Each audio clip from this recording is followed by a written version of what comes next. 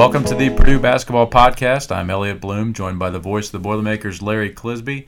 Episode 30 here on the podcast, and today we welcome in former assistant coach of the Boilermakers, current head coach at Missouri State, Paul Lusk, joins us from Springfield. Paul, how you doing? Great. How are you guys doing? Doing well. I know, first of all, thanks for taking time. I know in the middle of the season here, there's never really a good time, and we're both kind of running ragged here. But it's kind of the middle of the season, and that's the way things go. I was doing some research this morning, and I can't believe you're in your 7th year already at Missouri State. Yeah, it's hard to believe. You talk about taking time. It is a busy time, but obviously any time I get to talk to you, Elliot, we're good friends. I always look forward to that. But when I was offered the opportunity to talk to the legendary Larry Clisby, I mean, my goodness, I had to carve out some space. Good to talk to you, Clis. Yeah, same here, Paul. Great to hear from you. So 7 years. I mean, it seems, and I don't have to bring you up to speed on how our programs run and Coach Painter, but for our fans and our listeners, we're big storytellers in our program, and we're constantly bringing up Purdue stories and past teams and coaches and things like that. And so I feel like those 7 years, it's amazing to me it's been that long, because we talk about those days around here all the time. Yeah. And obviously your background, you came aboard with Coach from Southern Illinois. And just talk about your memories of those times when really trying to build a program at that point. Well, it was great memories.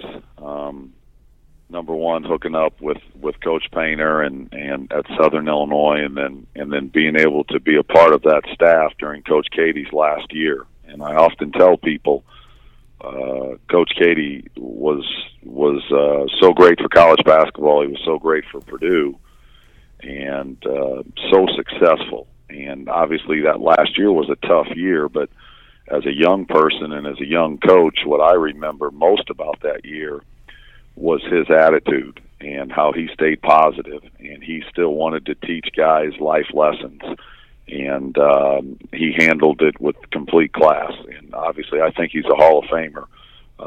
He put Purdue on the map. He just did an outstanding job there. And then when you moved into the transition phase of Coach Painter taking over, everyone just kind of wondered how would that work out. And I think we just kind of kept our head down and kept working and got the right guys in there, and it took off. And you guys are where you're at today, having great success. I know you had a big win over Louisville the other night, but I think just in terms of how time flies, I think about my kids and how they've grown up, but yet they're huge Purdue fans, and those early memories of their life of being in Mackey Arena, being around the program, those are outstanding memories. And just for me, and in particular my wife, I think Purdue's a great place. It's a special place, but it's the people that are there. And I feel very fortunate to have been exposed to all of that. You know what's amazing, though, is that a lot of people don't really put this in perspective, but was how young you guys were when you first started here. I think Matt was like 33 maybe, or 34 or somewhere in that range, and certainly you were in the same ballpark. And I mean, that was an extremely young college basketball staff at a Power 5 It was. I think when I first came with Coach Painter, Conzo was there. Todd Foster was there. Conzo and I have been lifelong friends since high school, so we've had a long relationship. But and I think what you find out as you've been in college basketball for so long is that there's nothing easy, and it certainly wasn't easy at that time. And you have to have the right people in that office, in that locker room, and it starts with your staff and with the head coach. And I think we had great people. We had people that were not concerned with who got the credit as long as the job got done. and I think that's what was instilled in those early years. And were mistakes made? Sure, mistakes are made, but and mistakes can be made from a recruiting standpoint. But I always say this, because it's not exact science. Mistakes wouldn't last long. If we did make mistakes, we tried to do the right thing and get the right guys in there and recruit the right way. And we all know this, guys. You got to have great players, and you got to have players that care. And I thought Coach Painter did an outstanding job of getting the right guys in there and getting that thing back to where Purdue was supposed to be. Well, those players include that superb class with Hummel and Juwan Johnson, Moore, and Scott Martin. Those guys come in, and as you referenced, the first year, Coach K's last year was tough record wise. Matt's first year was rough to go through, and those seasons when you struggle like that are so long and on staffs because you're so competitive. Everybody in that room, that locker room, is competitive, and when you're not seeing the fruits of your labor, it's hard. But then that following year, to really just bounce back. Now we had that's when Carl Landry and David Teague were seniors. That's exactly right. And those guys really set the tone, and then allowed that class to come in behind them, and then it just kind of took off from there. Well, Carl ended up redshirting. And then that in that year you're talking about, we kind of broke through, and Carl and David did outstanding jobs. Chris Kramer, who was not a highly sought after recruit, was a freshman, and we were able to get into the NCAA tournament, win a game. I think we beat Arizona that year. Mm-hmm. Is that right? Yep. We beat Arizona first round down in New Orleans. Right. Yep, and then. Gave Florida a heck of a game. We did. We played them, and to me, to this day, from what I've seen since I've been in it, that's one of the best college basketball teams that I've ever seen. That Florida team. They won. I think they won it back-to-back years. But right. Then we were able to start with those young guys, and they're that class that you mentioned. But there were still other guys in the program that were all in, and then from that point on, it was special. And I often tell people that that third year, when those guys were juniors, I believe, and Chris Kramer was a senior, we had won 8 or 9 in a row. I think we were number 3 in the country when we went to Minnesota. I thought we had the best team in the country. I didn't think maybe we had the best talent. We were awfully talented, but I thought we had the best team. And then obviously Robbie got hurt, and we were still able to go to a Sweet 16. But those were some great years, and we were good because we had good players, but we also had really good people. Still in contact with all of those players. They were fun to coach. They were fun to be around, and that makes the job a lot more pleasant. Well, thinking about that, one of the great stories that involved Coach Lusk, Elliot, was I believe we were at one of the Michigans, either Michigan or Michigan State, and we were having dinner prior to the night. Well, next night we're going to play. And there's great love among all the coaches for each other, so much love that Paul decided to take a bathroom break, and while he was on that bathroom break, the bus left. That's what they thought of me. It was Michigan State. That's how much they thought of me. Yeah, that's right. It was Michigan State. And we were sitting around there thinking, and Elliot was in charge of all of the travel. So Elliot and I are dear friends, very close with his wife. We're great friends, and he left me behind. That's how much he thought of me. We got about halfway down the road, and my phone buzzes, and I look down, and it's Paul. I go, why the hell is he calling me? He's sitting 2 seats back, and I turn around. No, he's not. He goes, hey, you forgot me. We had a lot of great times, a lot of great stories. It's fun, and through that there are a lot of tough times. Right. And I think, but it gets back to what you talked about. Whether you have a young staff or an older staff, if you have guys that are are in it for the right reason. And I think we had an outstanding staff, and obviously we had great deal of respect for our boss and Coach Painter. Coach Painter, Matt, he's a dear friend of mine, and he allowed us to work. If you don't have that, you can't preach to your team to have great chemistry. Right. You have to have that from a staff standpoint, and I think we did, and I think that still shows because we're still all very close.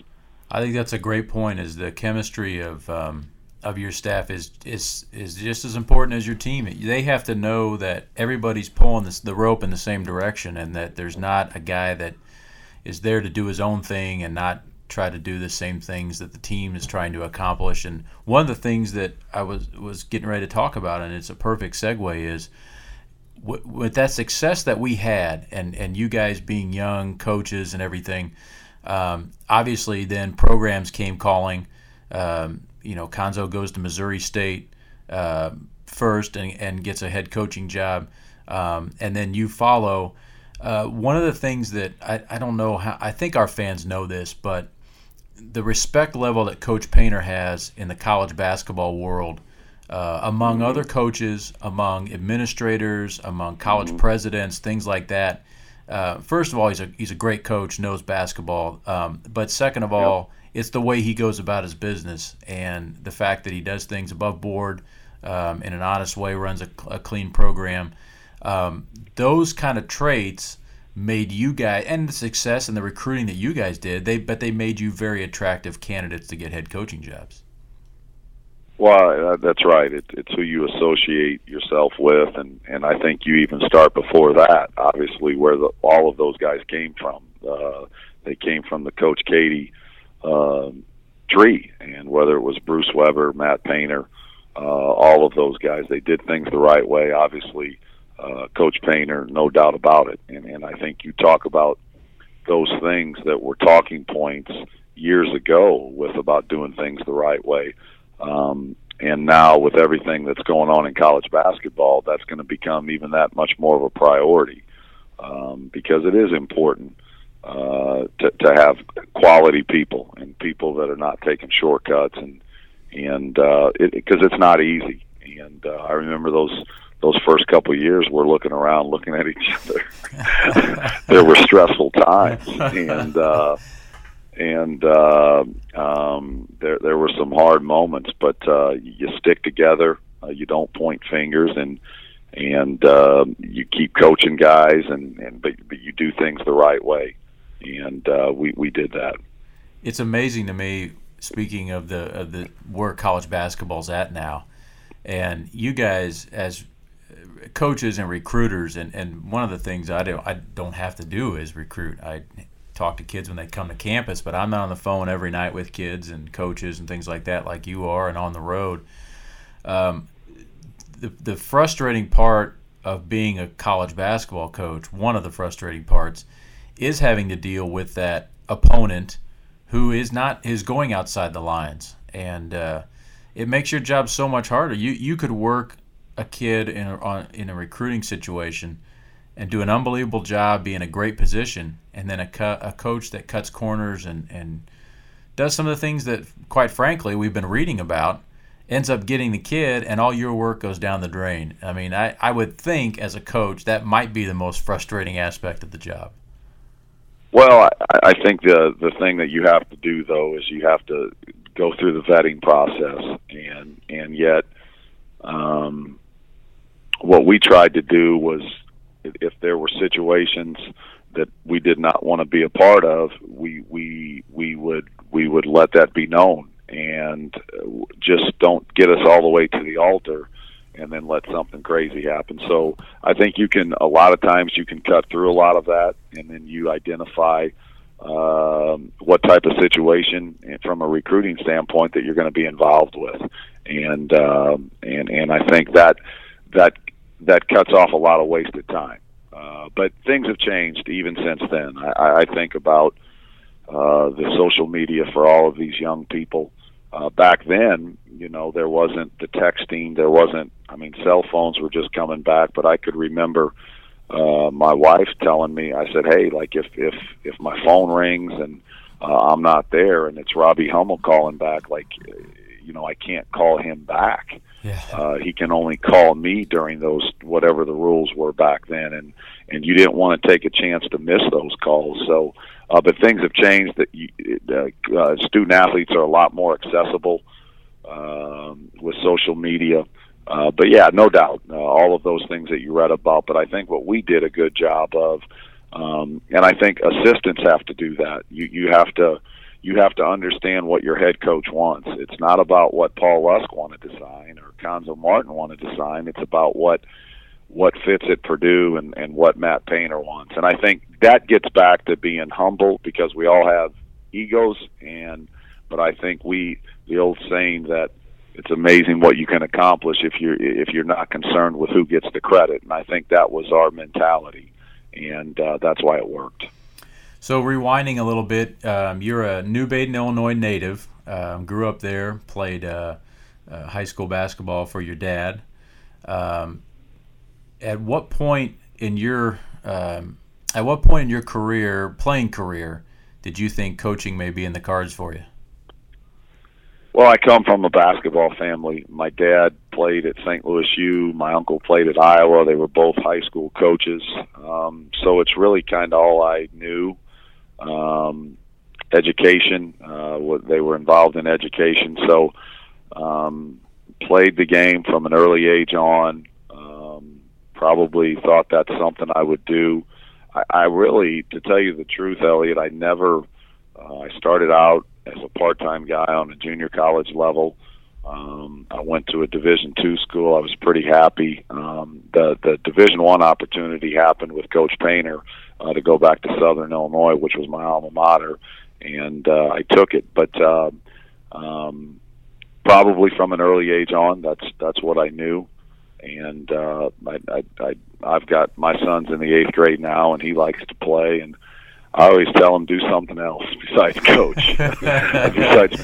besides put your livelihood in the hands of 18 to 22-year-olds. And there's a lot of rewarding things about it. I mean, obviously, wins and losses are very important, but there are so many things that can happen. But I think as I've been in this long enough, it's the relationships that you develop with the players, with people like yourself, with people like Cliz, that makes it fun. And there's no doubt when you can have success, if that happens, you have to understand how fragile that success can be, and it's not always understood that that's going to continue. And in college basketball, we're all fighting to be successful, and then if you are successful, you're fighting every single day of your life. If you do get that culture in place, you're fighting every single day of your life to not lose it. Right. And then if you don't have it, you're fighting every single day of your life to get it to where you need it to be. And it's not, people just think that it's totally sustaining. It isn't. Everybody goes through, almost everybody, with the exception of Mike Krzyzewski, and he's had a few back surgeries. But you just have this, just this want and need to continue to win and win and win and win, and that's the only thing in your mind. And like we said when we started this program, before you know it, the years pass. And so, when I talked to Coach Painter when we did our first radio show this year, I said, 13 years? You kidding me? I was a young man when I started with you, and I just turned 70, Paul. So, it's amazing. Jeez. It's amazing how it flies by, and I think sometimes being around you guys, I think sometimes you just can't always appreciate what winning brings you, because you can win. We had a terrific win last Friday night against Arizona, but nobody cared. Our fan base didn't care. Some did, but not a whole lot of people cared, because it was for 7th place. You know what I mean? And we beat them by 25 points. You don't ever see that. And you're that close to it, Cliz. Like, we beat Colorado State the other night. Great win for us. Right. But it's maybe I enjoyed it for an hour, because then you start thinking about the next game. But I watched you guys in Atlantis last week as much as I can, and you understand how difficult they all are. And then when you lose, and you've been a part of a staff and a program to where you care, you feel you're sick. I was sick for you guys, and but yet as a peer, I think what people don't understand is like you said, that's right. Well, we got 7th place. We beat Arizona. That doesn't matter. No, your peers, your people that you're close to, the people that you've worked with, you go through those highs and lows, and you understand how hard it is and how, you guys lost 2 games, but has that changed my respect level for you guys? No. You guys are still doing the right things. And then you come back and have the big win against Louisville. And I talked to Elliot the other day. Well, that's great. We beat Louisville, but guess what? Now we've got 2 Big Ten games, and there's no doubt. Robert Korn, who I worked for years ago, told me the losses will stick with you much longer than the wins do, and that's the nature of the beast. That's why you do have to have a balanced out life and understand that there are some things that you can't control, whether it's an ACL or whether it's a guy maybe making some poor judgments off the floor. But you're exactly right. It's a difficult profession. It's one that and when you talked about Coach Painter being year 13, he's just done an outstanding job there, and it's great to see. And the guy before him was there for 25 years, and it's great to see that. I think Coach, if Paint's changed in any way, I think he's probably tried to enjoy the day by day a little bit more than he used to. Now, you mean he didn't used to do that? Yeah, I mean, these guys were locked. To give our listeners an idea, when these guys came on board, they were locked in that office 20 hours a day. I remember. But you know what, Elliot? Go ahead. I remember. I'm gonna bust Paul a little bit here. There was at the end of an intense work session one evening, Coach Painter's like, all right, well, we'll meet here and get some stuff done. And Paul basically said, well, I got to get home. I got to cut my grass. And basically like, look, we've been up here for 2 weeks now, and we haven't seen the light of day, and my grass is 2 feet tall, and I got to cut it. And, hey, I can't hire somebody to cut my grass all the time. I'm not at that level yet, so I got to get home and cut the grass. I think staffs have there can be confrontational times, but yet I think that's when you grow the most. And there's no doubt that Coach Painter and I, like we had enough respect for each other that he could. Things could get heated, but there was never a respect issue. But I think that's where you grow, and that's why there's so much trust. But when we got there, we didn't come up for air for a couple of years. Mm-hmm. But here's the thing, Elliot, it wasn't a negative. You hear about some of these staffs that are locked in the offices all day, and maybe their superior is not so kind to them. That wasn't the case. We just worked. Right. We all knew our butts were on the line, and we had to get things done. And so we worked an enormous amount of hours to try to get ahead. And yet, through all those times, it wasn't a negative environment. It's just what had to be done. And I know that it's hard. It's stressful. You have to. It's hard on your family, and but yet it's what needed to be done. And you talked about Coach Painter changing a little. Well, we all have to change. I mean, if we're not changing, then that's probably not a good thing. But great memories for me, and I think probably what forms the best relationships is when you've been in the trenches with guys and your backs are really against the wall. The success, I mean, we can all, that's all great, like when you are in the trenches and there's not a whole lot of friends. There's a whole lot of critics, and that line wraps all the way down to southern Indiana, the people that are against you. But yet, when you've got that staff that's close, that just keeps supporting each other and keeps grinding things out, that's probably what I'll cherish the most.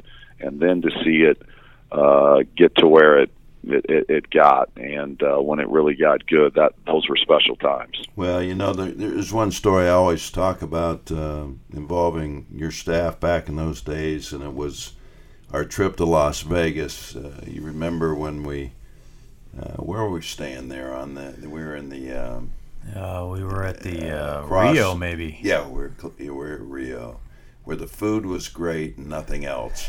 And yeah. And the food was out of sight. They were feeding us like they were feeding that basketball team like I don't know. We were eating a lot better than we were playing. Oh yeah. But anyway, I remember, and then we lost to Wofford. Remember, here at home, and then we made the trip out there to that tournament, and then played Iowa State and lost that game. And so I come into breakfast the next morning in City. Rick Ray is sitting there in the corner, and he's by himself. The rest of you guys are gone, and he looks really almost dead. And so I go over, and the way I am, Paul, trying to uplift my staff. So I go over there and say, "Hey, Rick, what's going on, man? You don't look too good." He looks at me, man. He turns on me like a snake, man. He looks at me and he goes, "You don't understand. This is our job. This is what we do. This is our life.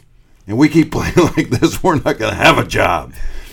And I said, "Well, yeah, I understand, but we're going to be okay. We're going to be, we're not today. We're not until you climb that hill, you just don't know if you can get to the top. And then once you do, I told somebody this the other day. I said building a program and a winning team is hard, but then to maintain is equally as hard, if not harder, because now there can be no dip. Right.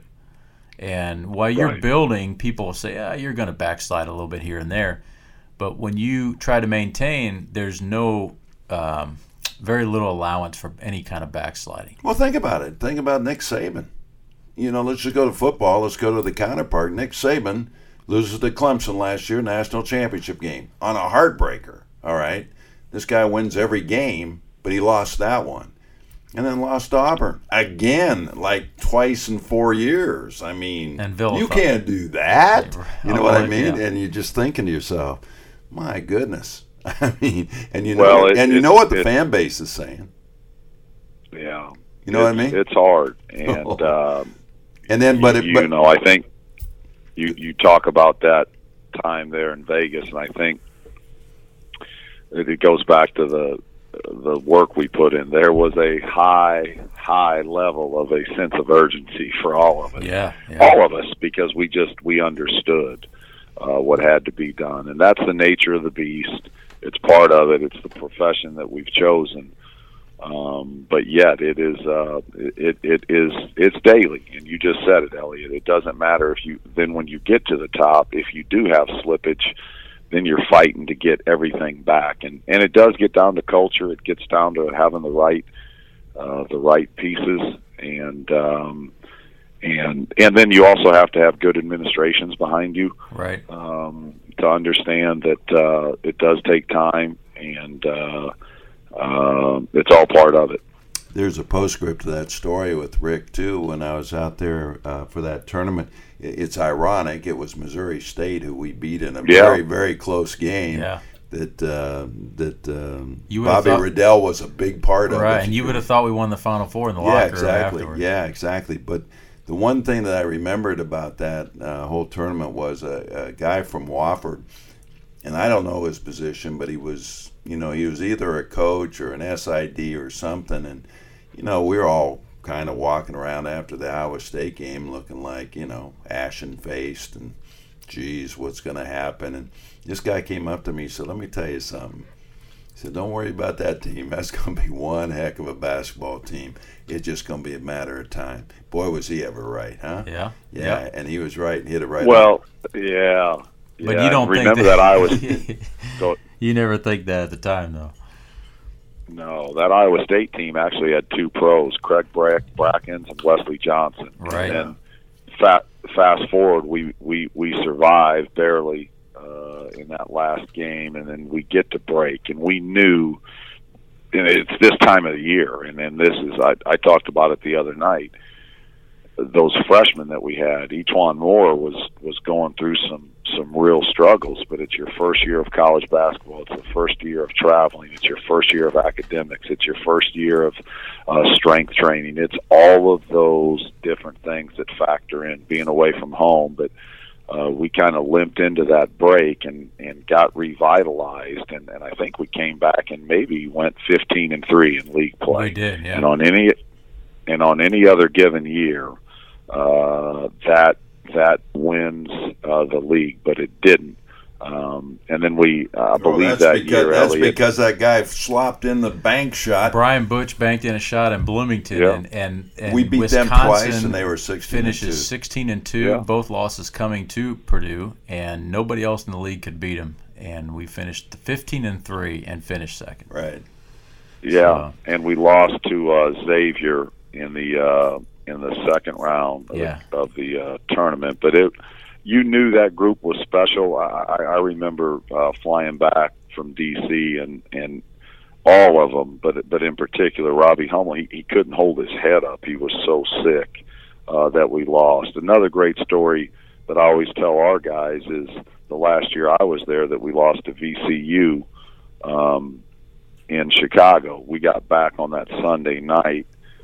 It must have been 2:30 in the morning, and obviously Juwan and E'Twaun were seniors. Their careers were over. Juwan he might have been the Big Ten Player of the Year. Correct. Yeah. Probably a first-team All-American. And I got up to work on that Monday morning like at 7:30, and I always tell this story to people. And their careers had just ended. We got back late that night. Juwan had a backpack on walking to class at 7:45 in the morning. Now, you sit there and say, Lusk, you're lying. You're just fabricating it. No, that's the truth. And that's, I always tell our guys, like, that guy was an All-American. That guy, he made himself a player. He was gifted, but he worked. And it was still very hard for him to stick in the league. But yet those guys that very rarely can you have a bunch of baggage. There's not many of those guys in the league. You have to do everything right. And when you talk about a group of guys that did everything right, in particular that class, they were special that way. Yeah, you have no doubt about that. I wanted to hit rewind one more time back to your playing career. When you're leaving high school and the decisions, it's decision time and you're getting recruited. Talk us through that process. Who recruited you and everything? You end up at Iowa to start your college career to play for the great Tom Davis. But talk about that. Who did it come down to?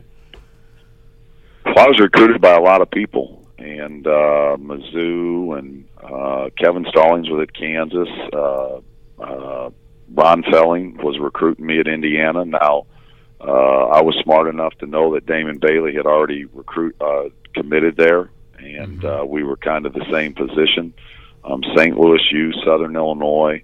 I was a small town guy. I didn't know a whole lot.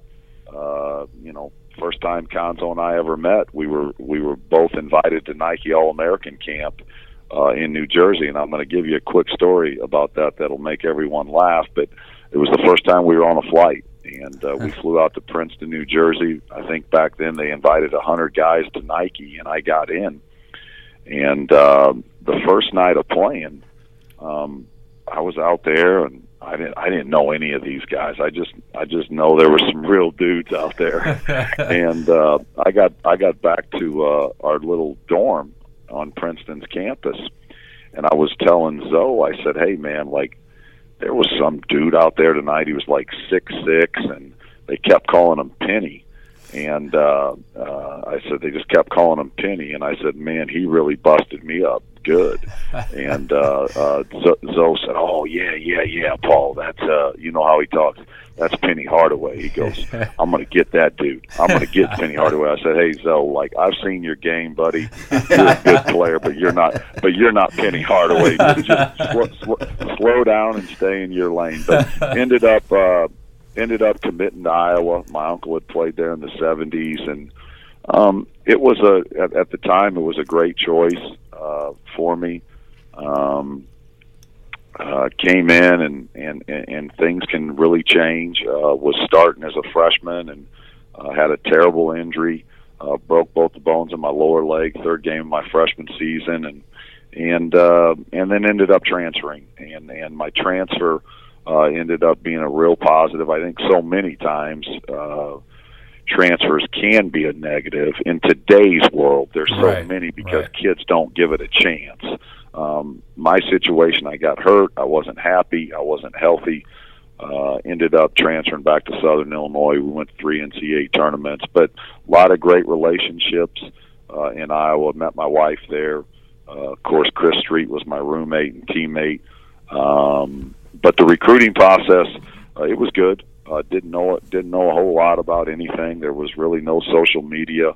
Really wasn't a whole lot of AAU ball.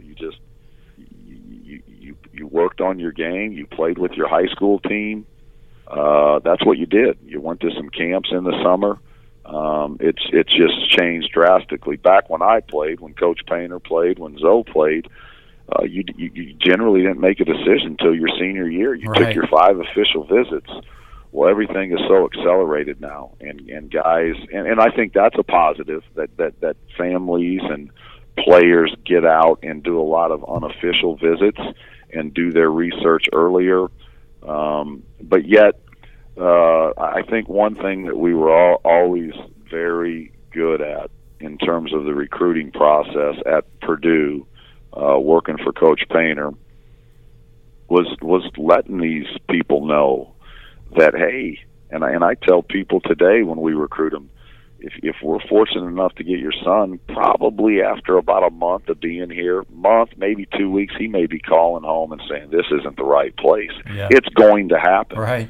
And because no one is perfect, but yet Ryan Smith's a great example, man. It was really hard on Ryan Smith his first couple years. I remember him coming to me and saying, Coach, like, message boards or blasting me saying I'm going to transfer, and we believed in Ryan. We knew it was going to take time, and he stuck with it, man. He stuck with it, and ended up becoming a starter as a junior and had a hell of a career there. And I think you don't see that very often anymore. Right. The first sign of trouble or the first sign of some accountability or not getting what you want, a lot of times it's transfer city. But the guys that usually stick it out and persevere, it's usually a really good story. Well, the thing about that, though, Paul, is there's so many other people involved that are always in their ears, too. I mean, it's not only the staff that you're playing for, the school that you're playing for. There's other people around them, and it could be parents, but it could be other people known by the parents that continue to say, now, hey, look, you go here, you're going to have an opportunity to do this. It's more important for this. It's more important, and that's what gets in the way a lot of times. Is it's not really the kid sometimes. It's just the fact that people are telling them they're either better than they may be at the time, or it's okay to leave because or their coach doesn't know what they're doing. Yeah, exactly. Yeah. Well, no, it's the influences. I describe it like this, guys. My dad played. He played Division I. He was never on the Division I level as a coach, but he was a high school coach. But back when I was in, he'd come down to games at Southern Illinois, and maybe after the game he would have a couple thoughts. Well, maybe you guys should be doing this or doing that. Well, I'd see him for 20 minutes after the game, and then if I was lucky, I'd talk to him once or twice a week. We didn't have cell phones, so now when a player walks out of your locker room, that beautiful new facility that I was never a part of at Mackey, when a guy leaves when a young person leaves the grasp of the coaching staff and those surroundings, from the moment he walks out of that facility, the influences start, because there's a cell phone, and it could be his high school coach, it could be his AAU coach, it could be his aunt, it could be his uncle, it could be his sister, his brother. Hey, well, what's going on? Maybe you should be playing. I just watched y'all on TV. They let that one guy play. Well, you should be playing in front of him. Man, I can't believe this guy's doing that, or I can't believe coach is doing this. It's nonstop. They're flooded with it, and I think that reason alone is why there's 800 transfers, because they are constantly or they're hearing it from another staff that maybe recruited him, or another in-between person. So that's what you're constantly guarding on. And we've dealt with some of it. We've lost some guys that, and you see it on this level a lot, that are good players and maybe weren't big-time recruits, and then all of a sudden they become good players. Woo! And now the influences start. So, and then they transfer. So it's definitely a problem. Let me ask you this: when you obviously play at Southern Illinois 3 seasons, you coach for 1 season as an assistant coach at Southern. Was it weird when you get the job at Missouri State? Was it weird going into Carbondale for the first time as a part of the visiting team?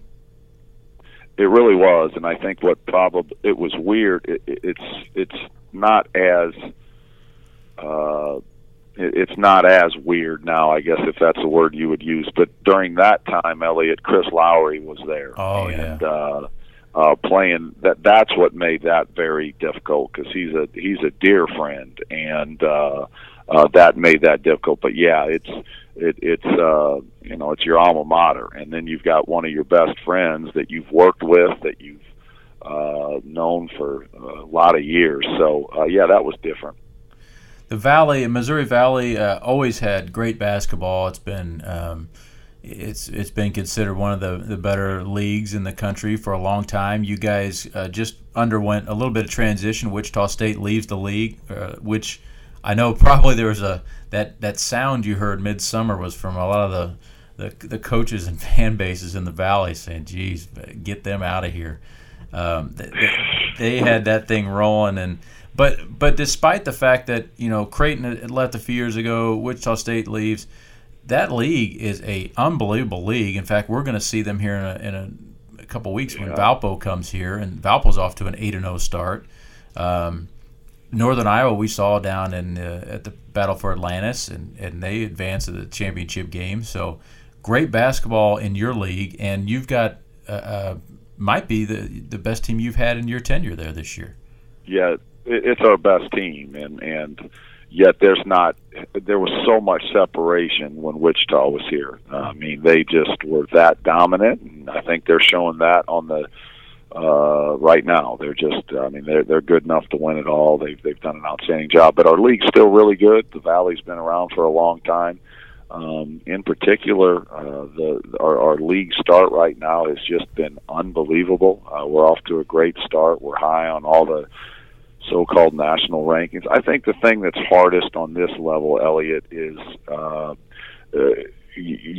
everybody wants to have good winning percentages going into league play, but it's very difficult because it's so hard for scheduling to get home games. And like this weekend, we're going to South Dakota State, and then we're going to North Dakota State. You say, well, boy, those aren't big-time names or real sexy names. Well, any game on the road's hard, and South Dakota State just beat Iowa last week. They beat Ole Miss at Ole Miss, and but those are games that we have to take. So we're fortunate that we do have 6 home games this year for the non-conference season.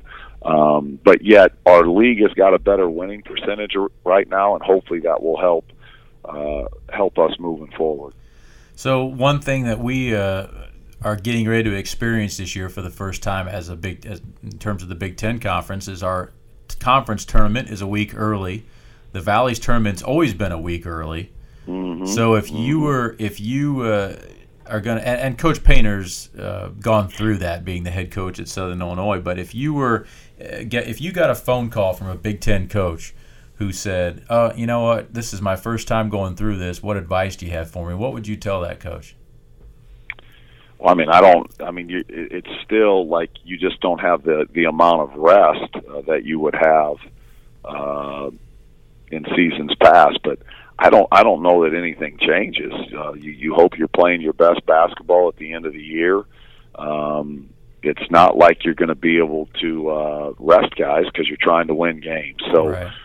It'll start a little bit earlier. I think you go about your business the same way you'd go about it any other year. You prepare the same way. We'll get done. Our league gets done on that Saturday, and then our conference tournament will start on that Thursday if you're in the play-in round. And it's a new season. Everyone should be excited. I think you guys are at Madison Square Garden, right? Right. Correct.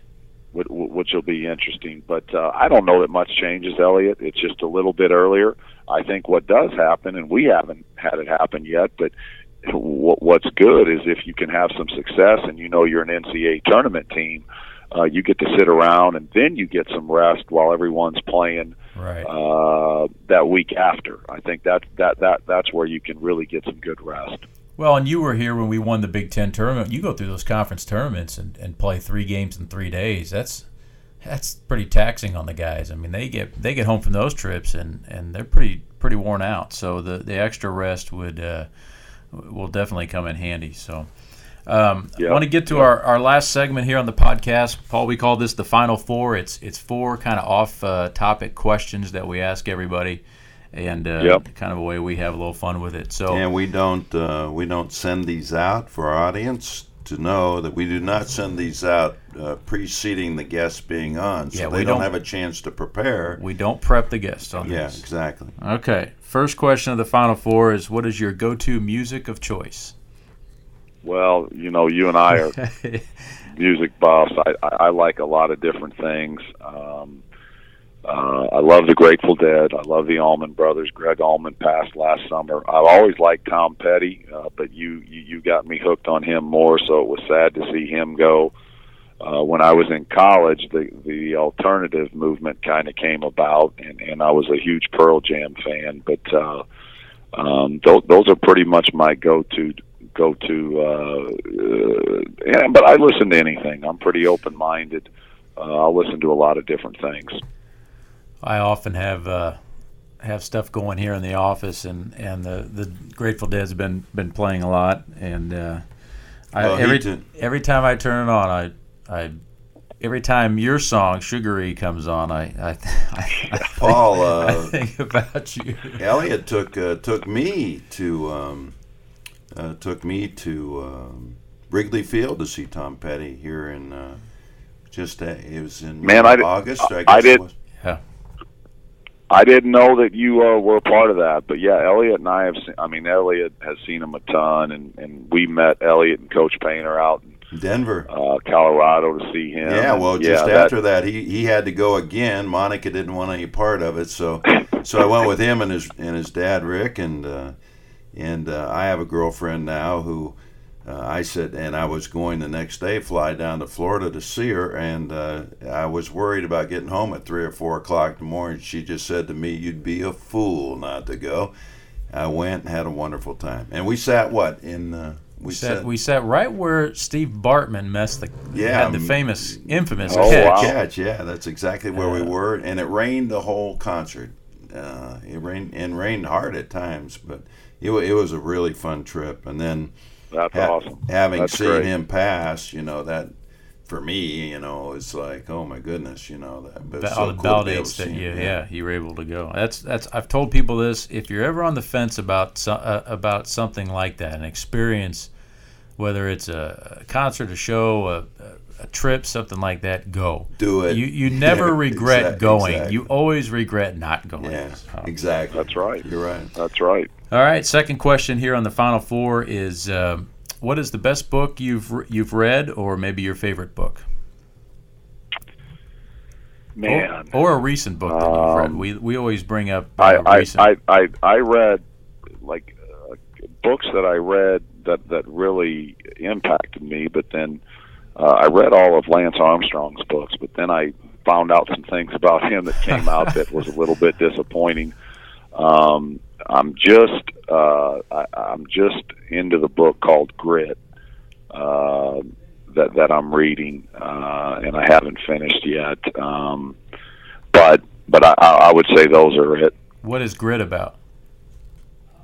Grit is just about work ethic, why people become successful, in terms of, is it talent? Have you ever read The Talent Code? That's a good book as well. But is it talent? Is it perseverance? Or is it all those other intangibles? Just all of those different things that tend to make people successful. I've always foregone the successful books, and I just pick the phone up and call Larry and get advice. And that worked out pretty well for me. Yeah, look at us. The other thing that I've done though, since we travel a lot in the summers, I'll buy the audio books, Outliers or different things like that. And people say those are really cool. Yeah, those are quality when you're driving. Yeah, you guys certainly do a lot of that. Third question on the Final Four. What other profession, if you could wave a wand and do tomorrow, what would that be? If I could wave a wand and do it tomorrow, I would probably try to be a professional fisherman. I thought that would be a lot of fun. Just go out and fish all the time. Oh, everyone would leave you alone and just fish. I like to do that. I'm not a whole lot of time to do anything. When I do have, I don't golf.